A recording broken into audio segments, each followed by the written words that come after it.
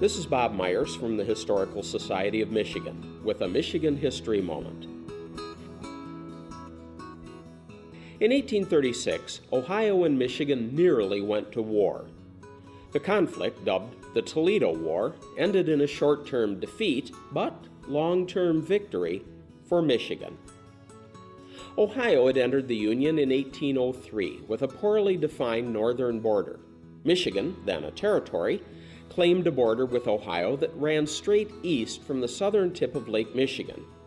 That left a 10-mile wide strip of land claimed by both Michigan and Ohio. Well, no one paid much attention to the discrepancy until the 1830s, when Michigan desired to become a state. The so-called Toledo Strip included Maumee Bay, a harbor where the Maumee River emptied into Lake Erie. Both Michigan and Ohio wanted that harbor and the valuable farmland in the Toledo Strip. Michigan had administered the Strip and had a stronger legal claim to the land. Ohio, however, was a state. That meant that it had congressmen and 2 senators, whereas Michigan, as a territory, had none. Michigan cast off its territorial government in 1835, declared itself a state, and created a state government. It elected a representative and 2 senators and sent them to Washington.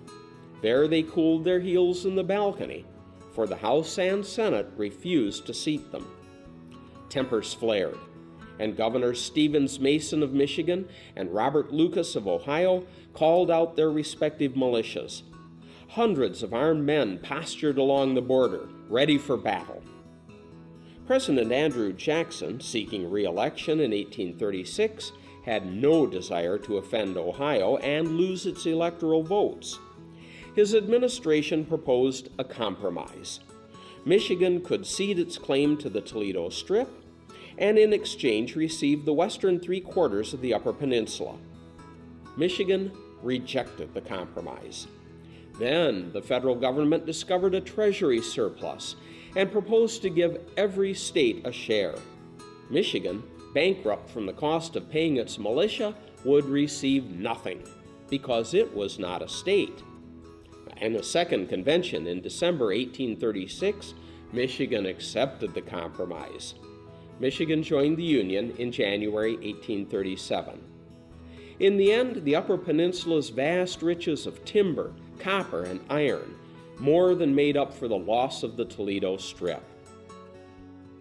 This Michigan History Moment was brought to you by MichiganHistoryMagazine.org.